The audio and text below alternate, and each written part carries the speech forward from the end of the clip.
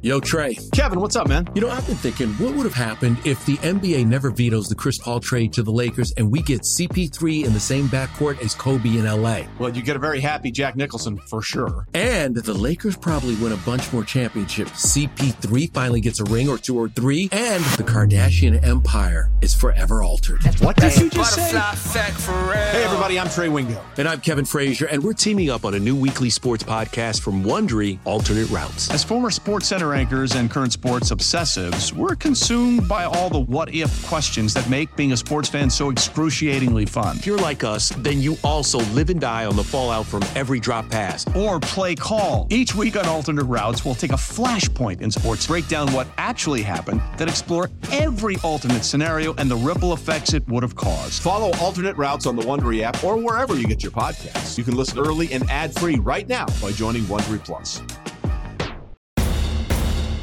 In this town, there is no off-season. The news never stops, and neither do we. It's always game day in Cleveland with Andy Baskin and Daryl Ryder. He's Daryl Ryder. I'm Andy Baskin. Always game day in Cleveland. Brought to you by our good friends at Smiley One and Bryant, Northeast Ohio's premier heating and cooling experts.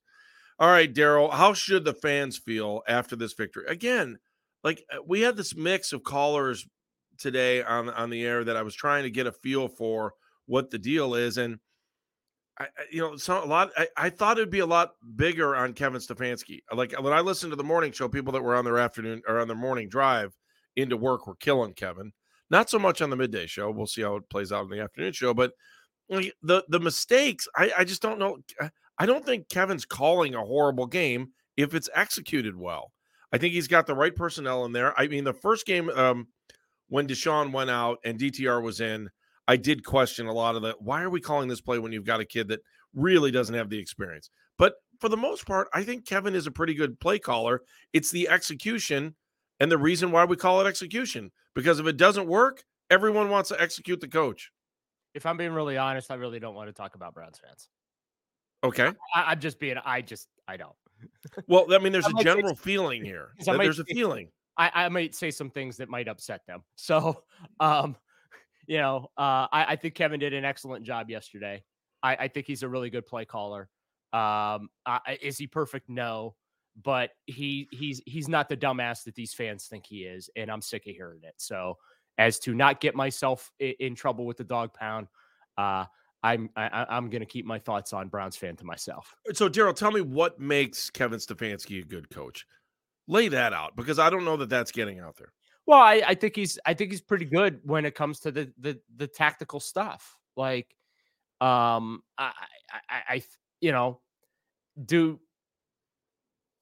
think he did a great job against San Francisco? No, but I blame more Deshaun for that than him, because the impression, or I'm sorry, not San Francisco, Baltimore. Right. I'm on so much medication now. I don't know if I'm coming or going.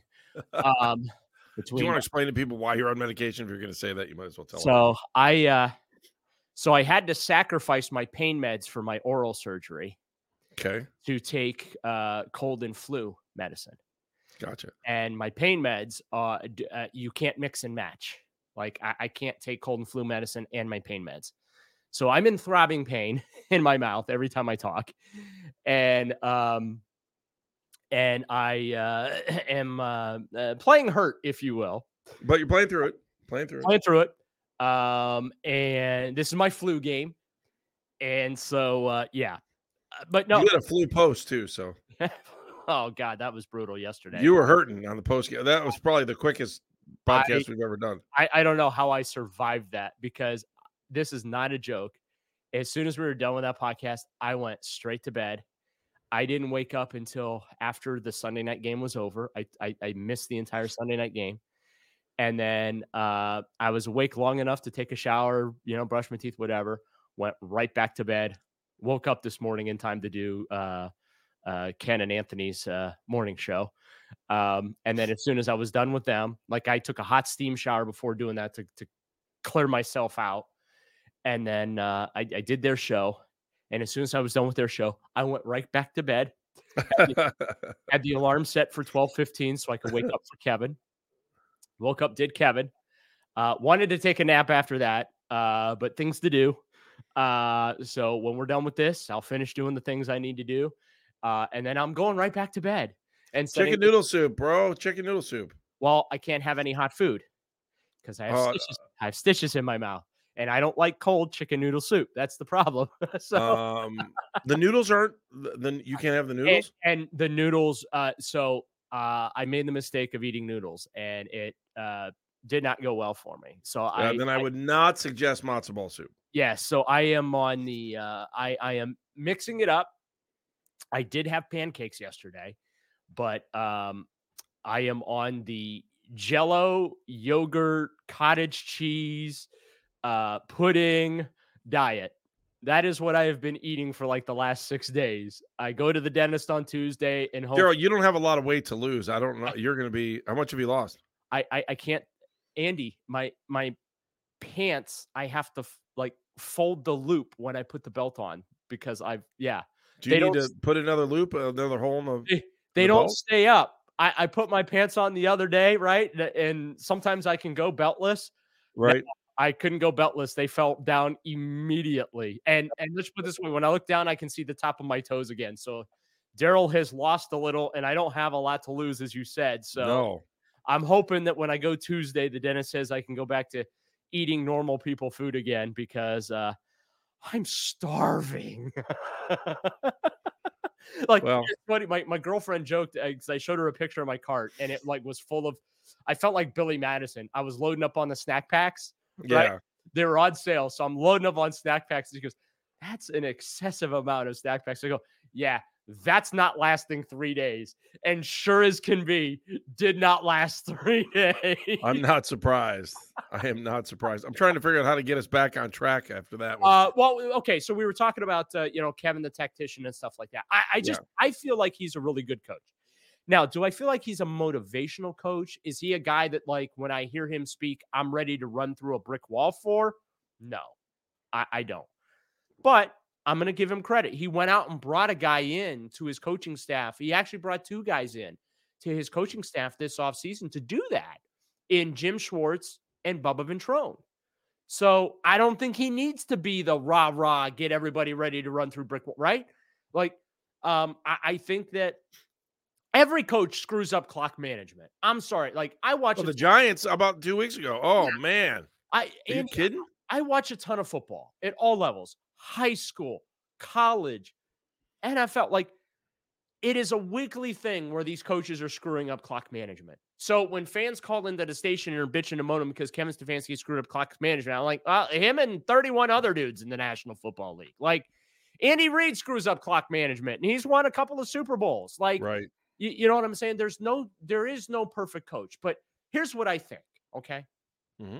I think Browns fans are so conditioned to losing. They're so conditioned to the constant turmoil, change, the drama, all that kind of stuff, that they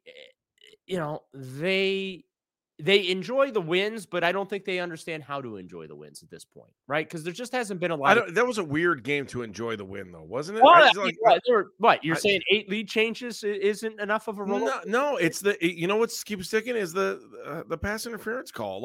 There was no way that ball was catchable. None. But here's the thing, Andy. How many times have the Browns been screwed over by? I'm not arguing that at all, and but it still doesn't. Just something seems weird. Your offense didn't look very good, and you know what? Again, that's fine that the offense, doesn't look. PJ Walker's the quarterback. He got called up. Of course, it's not going to look good, right? But here's the thing: they made just enough plays, and to the unlucky, right? Just because that pass interference flag got thrown, right? The second one. The first one I thought was legit. And thank God that was legit because that was a strip sack fumble recovery. Colts win the game. Right. That absolutely was a legit defensive holding, hand, whatever it is that they call it. That was a legit flag. But just because that DPI was called on an uncatchable ball did not give the Browns the win. The Colts still had an opportunity to stop the Cleveland Browns from getting in the end zone.